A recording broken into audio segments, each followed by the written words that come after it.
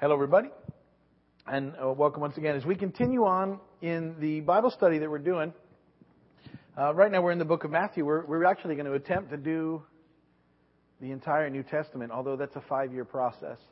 But we're almost half a year in, so it doesn't seem like it's been that long, really. To me, it doesn't. When you do stuff like this, it seems to fly by. We're in the 24th chapter of Matthew today, and so. 2 more weeks, and we'll have a half a year in it. And the reading it in context gives you a lot of idea about what's really happening in the gospel and the thread of the story. And what will happen is, as we press on from here and do the other 3 gospels, Mark, Luke, and John, and then into the book of Acts. If you hold all of that in tension as you go, it really begins to open the story of what was happening and the development of the early church and how all these things fit together. And then you begin to see all the references to the Old Testament stuff and how it all ties together and what was going on. And by reading all 4 of the Gospels, you get, when the Holy Spirit inspires the writers of the Bible, He still uses their personality, and so you get inspired writing through from the Holy Spirit through the writer, and so you get different a look at the same thing, which is kind of neat, and it all works together, and the Bible always does. But it's neat for me sometimes to see their different perspectives, and each of the writers of the Gospel was writing a sort of a different target audience, and. Matthew was writing to, how about my VLI students? The Jews. And Mark was writing to the Romans. Luke, Gentiles. And John? Okay. To everyone. If you didn't hear, they were answering correctly. Very good. So Matthew was writing to Jewish believers. And Mark is writing to Romans. And Luke is writing to Gentiles. Primarily. They're writing to everybody. John had a wider perspective, but their writing was targeted at a certain group. And when you sort of hold that into context, you get why they would present things, the same story, a little differently because you were talking to different people. It'd be like you would tell stories differently depending on the people that you were telling to, because for some of them they might not understand the cultural references or the idioms or the cliches and that kind of stuff. And so. They would be a little different. So that happens in the Gospels, and so we'll be in Mark before you know it, because we have 5 more chapters. Matthew 28 is the last one, and then we'll be in Mark. So as we have been working through Matthew together, we started with Jesus coming into the scene, his amazing entry into the world, how he chose to come in. We saw how he was immediately, sort of attacked, and how he had to be rescued out of that. We saw through the course of his life him being baptized and starting his ministry, and we saw the temptation in the desert. We see by the time we get to Matthew 5 that the story's well underway, and Jesus begins the Sermon on the Mount, which is really, when you think about Matthew, at least when I think about Matthew, it's sort of the focal point, and everything builds from there. Those 3 chapters, Matthew 5, 6, and 7, Jesus sort of undergirds his message that the kingdom is here, and the kingdom has come, and that he's the king. And we see him undo the teaching, the religious teaching of the day that the Pharisees had brought on everybody, and we looked, and I always want to emphasize this, that the Pharisees had started meaning well, as most groups do, but they drifted way off message over time, and now they had made it basically impossible for people to come to relationship with God. Jesus enters the scene, begins to talk about what that looks like, and rather than embrace the one that God sends, like their ancestors, we find out they do the same thing. They want to kill him, and they reject him time and time again, even though not only does he come and preach the gospel, he backs it up, beginning in chapter 8 in particular, with all sorts of miracles, signs, and wonders that could only be coming from the power of God. And while they see it, and even they are aware of the fact that it's God at work still, because of their refusal to accept Jesus as Messiah, They've rejected him completely because they don't want to lose their place, their position. And we've spent time developing the position of the Pharisees. And all along with the admonition, I hope, to all of us to remember as believers the tendency to move towards Phariseeism ourselves. And that it's in all of us to move in that direction. We have to be very careful.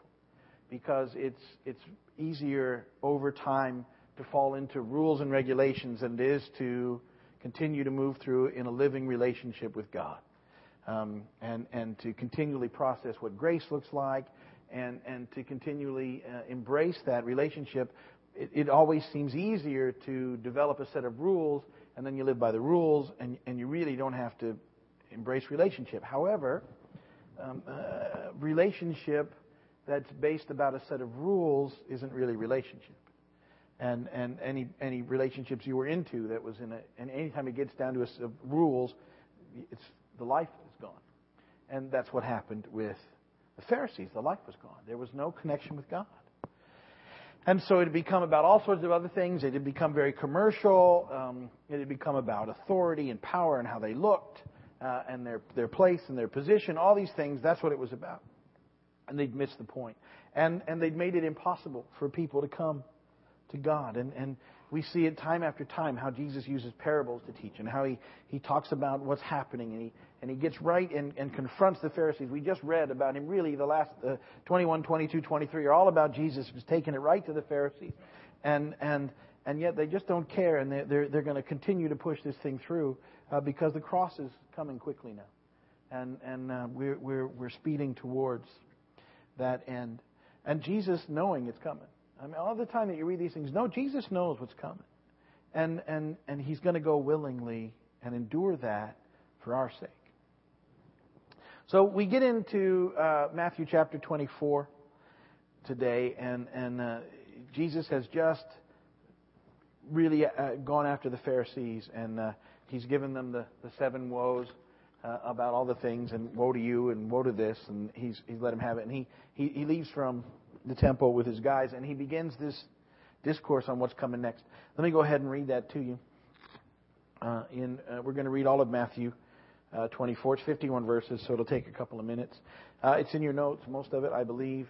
And if not, follow along in your Bibles. I'll be reading from the NIV. You can read along in whatever translation.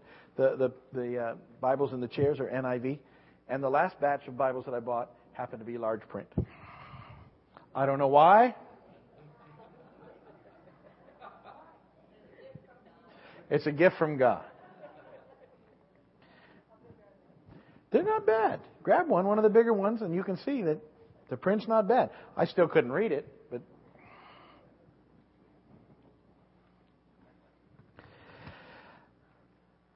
verse 1.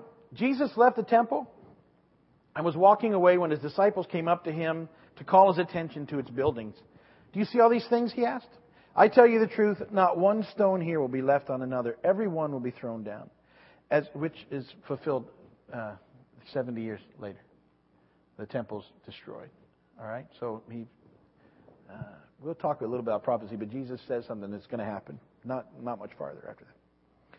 As Jesus was sitting on the Mount of Olives, the disciples came to him privately. Tell us, they said, when will this happen? And what will be the sign of your coming and of the end of the age? And Jesus answered, watch out that no one deceives you. For many will come in my name, claiming I am the Christ, and will deceive many. You will hear of wars and rumors of wars, but see to it that you are not alarmed. Such things must happen, but the end is still to come. Nation will rise against nation, and kingdom against kingdom. There will be famines and earthquakes in various places. All these are the beginning of birth pains. Then you will be handed over to be persecuted and put to death, and you will be hated by all nations because of me. Sometimes Jesus' little speeches weren't that cheery. Yes!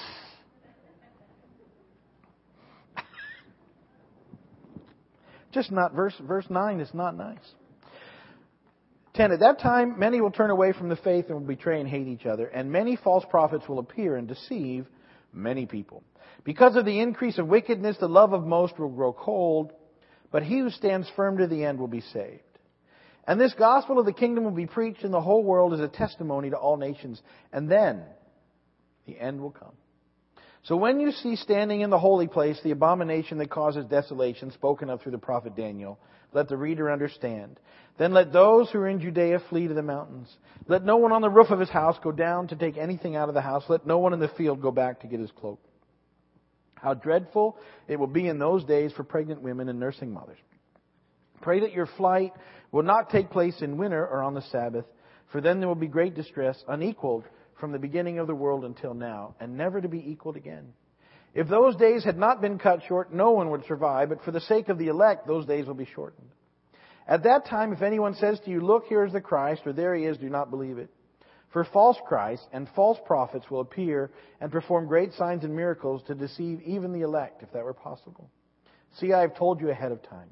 So if anyone tells you, there he is out in the desert, do not go out, or here he is in the inner rooms, do not believe it. For as lightning that comes from the east is visible even in the west, so will be the coming of the Son of Man. Wherever there is a carcass, there the vultures will gather. Immediately after the distress of those days, the sun will be darkened, and the moon will not give its light. The stars will fall from the sky, and the heavenly bodies will be shaken. At that time, the sign of the Son of Man will appear in the sky, and all the nations of the earth will mourn.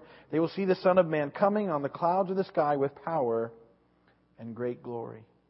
And he will send his angels with a loud trumpet call, and they will gather his elect from the four winds, from one end of the heavens to the other. Now learn this lesson from the fig tree. As soon as its twigs get tender and its leaves come out, you know that summer is near. Even so, when you see all these things, you know that it is near, right at the door. I tell you the truth, this generation will certainly not pass away until all these things have happened. Heaven and earth will pass away, but my words will never pass away. No one knows about that day or hour, not even the angels in heaven, nor the Son, but only the Father. As it was in the days of Noah, so it will be at the coming of the Son of Man. For in the days before the flood, people were eating and drinking, marrying and giving in marriage, up to the day Noah entered the ark.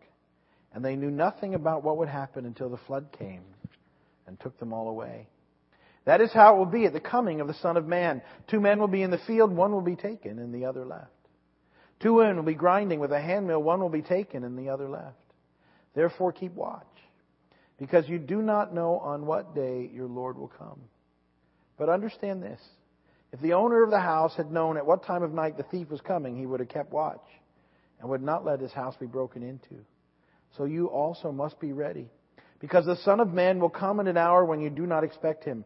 Who then is the faithful and wise servant whom the master has put in charge of the servants in his household to give them their food at the proper time? It will be good for that servant whose master finds him doing so when he returns. I tell you the truth, he will put him in charge of all his possessions. But suppose that servant is wicked and says to himself, my master is staying away a long time. And then he begins to beat his fellow servants and to eat and drink with drunkards.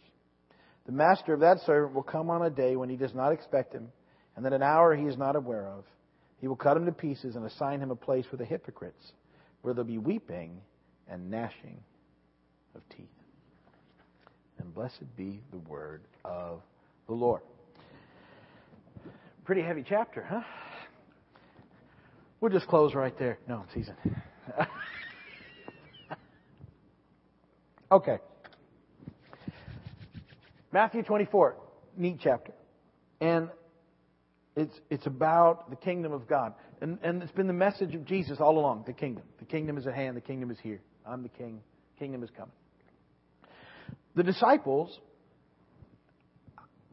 who as Jewish believers would have all studied Old Testament prophecies, had been promised a restoration of the kingdom back to the glory days of Israel, to the time of the Davidic reign, when Israel was the top of everything. And the disciples knew that. See, they had this thing. This has been the problem all along. And Jesus, they figured out who Jesus is. They know who Jesus is. He's Messiah. They've seen it. They've witnessed it. They've had this discussion. And they know from their study of Old Testament prophecy that Messiah is going to come and reestablish the kingdom. And Jesus keeps talking about a cross instead of a crown.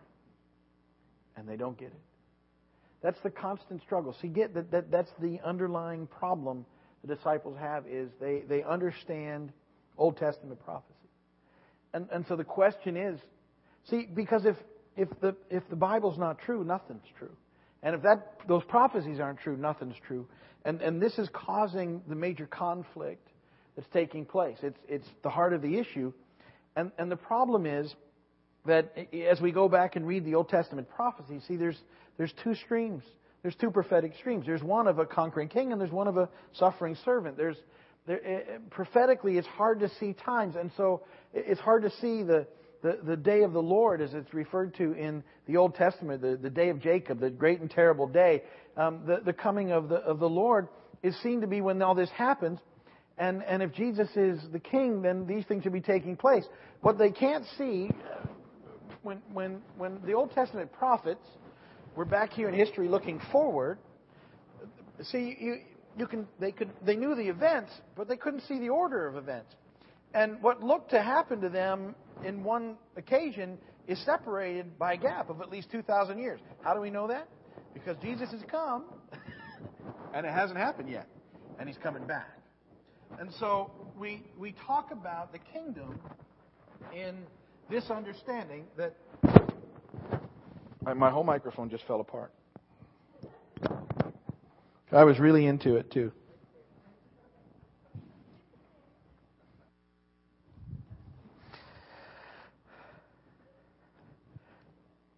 I hope the flow comes back.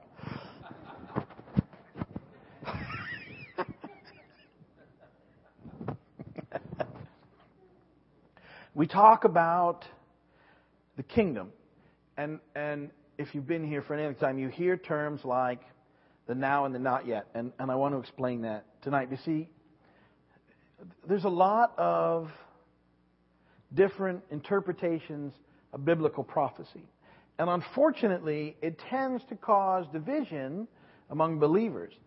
So we take things that we read. You know, like when Paul talks about the coming of Christ, and unfortunately, like chunks of the church will all of a sudden decide that they're going to get and take stands about whether He's coming before the tribulation, in the middle of the tribulation, or at the end of the tribulation, and that becomes a divisive part. When the writings were just to encourage us that He's coming. Do you get how we often mess things up? and we decide to get divisive or divided over things that we shouldn't get, that should encourage us, and we don't know. And people that take a stand saying they don't know. It hasn't happened yet. Well, so a lot of people have ideas about the kingdom and what that looks like. The disciples had ideas about what the kingdom looked like. And because it wasn't shaken out the way they expected to, it was a struggle for them in the process. What we know, because now is that Jesus, when He came the first time, He inaugurated the kingdom. The kingdom is here, but it's not fully here. We live in this period of time that we call the now and the not yet. We live waiting for His return. He's coming back. And Matthew 24 and 25 is about that. He's here and He's coming back. And we're gonna be reading about Him in these chapters, His return. He's coming back. See, He's got his guys are eventually going to figure it out, because He has to go to the cross of why He needed to do that. And now, after they get that figured out, the rest of the teaching makes sense to them. He's coming back. And so we live in this tension between the now and the not yet. The kingdom is here. It's inaugurated. It's not fully here. And you've heard me say this all the time. So when it comes back in its fullness, when He comes back and brings everything, then gets straightened out. Everything gets made right. Everything. And that's all the stuff that we read about. Everything happens then. In the meantime, some of it's available to us. And we talk about the scripture that talks about it's a taste. We get a foretaste. We get a taste in the spirit of what lies ahead. And I've told you over and over again, a taste is better than nothing.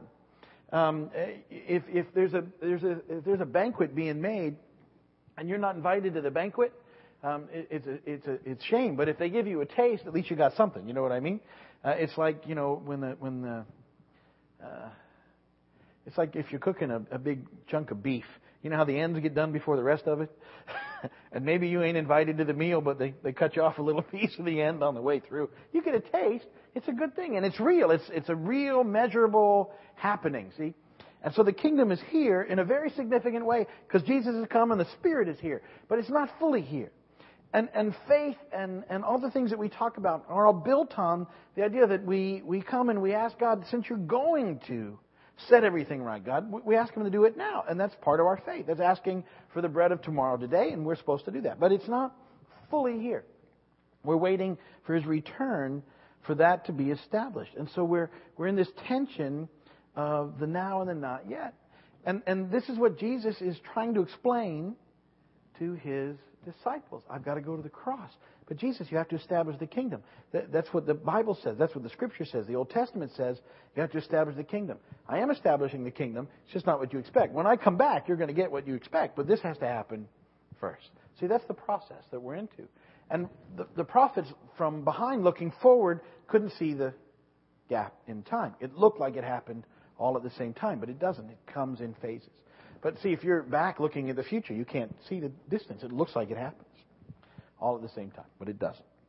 So we're into that process.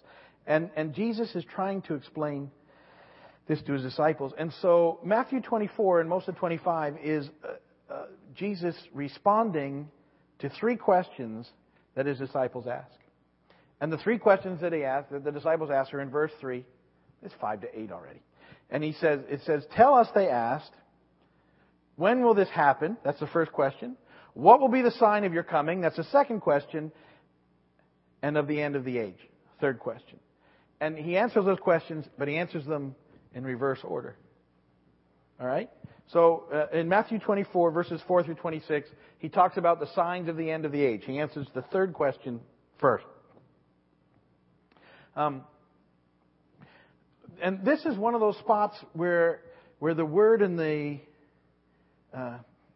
for age, if you read some other translations, they translate that word world. And the problem with the translation of world, it's not a good translation for the Greek word aion, which is much better translated age because it denotes time, not geography. And what it sounds like, if you read it in certain translations, this world and the world to come, that's not what He's talking about. It sounds like it's a geographical switch. He's talking about this age and the age to come. And that makes way better prophetic sense.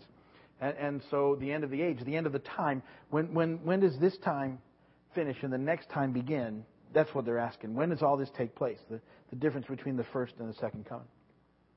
And so Jesus gives them this picture about the signs of the end of the age. And it talks about increasing tension, disasters, disturbances, wars, rumors of wars, earthquakes, increasing wickedness, and the persecution of Jesus' followers. Now, that sounds like now. But it sounds like that to every generation because these things have always happened. But He uses this interesting thing, birth pains. And I've never personally given birth, but I've witnessed it twice. So I can't speak for those involved, although I did pass a kidney stone once.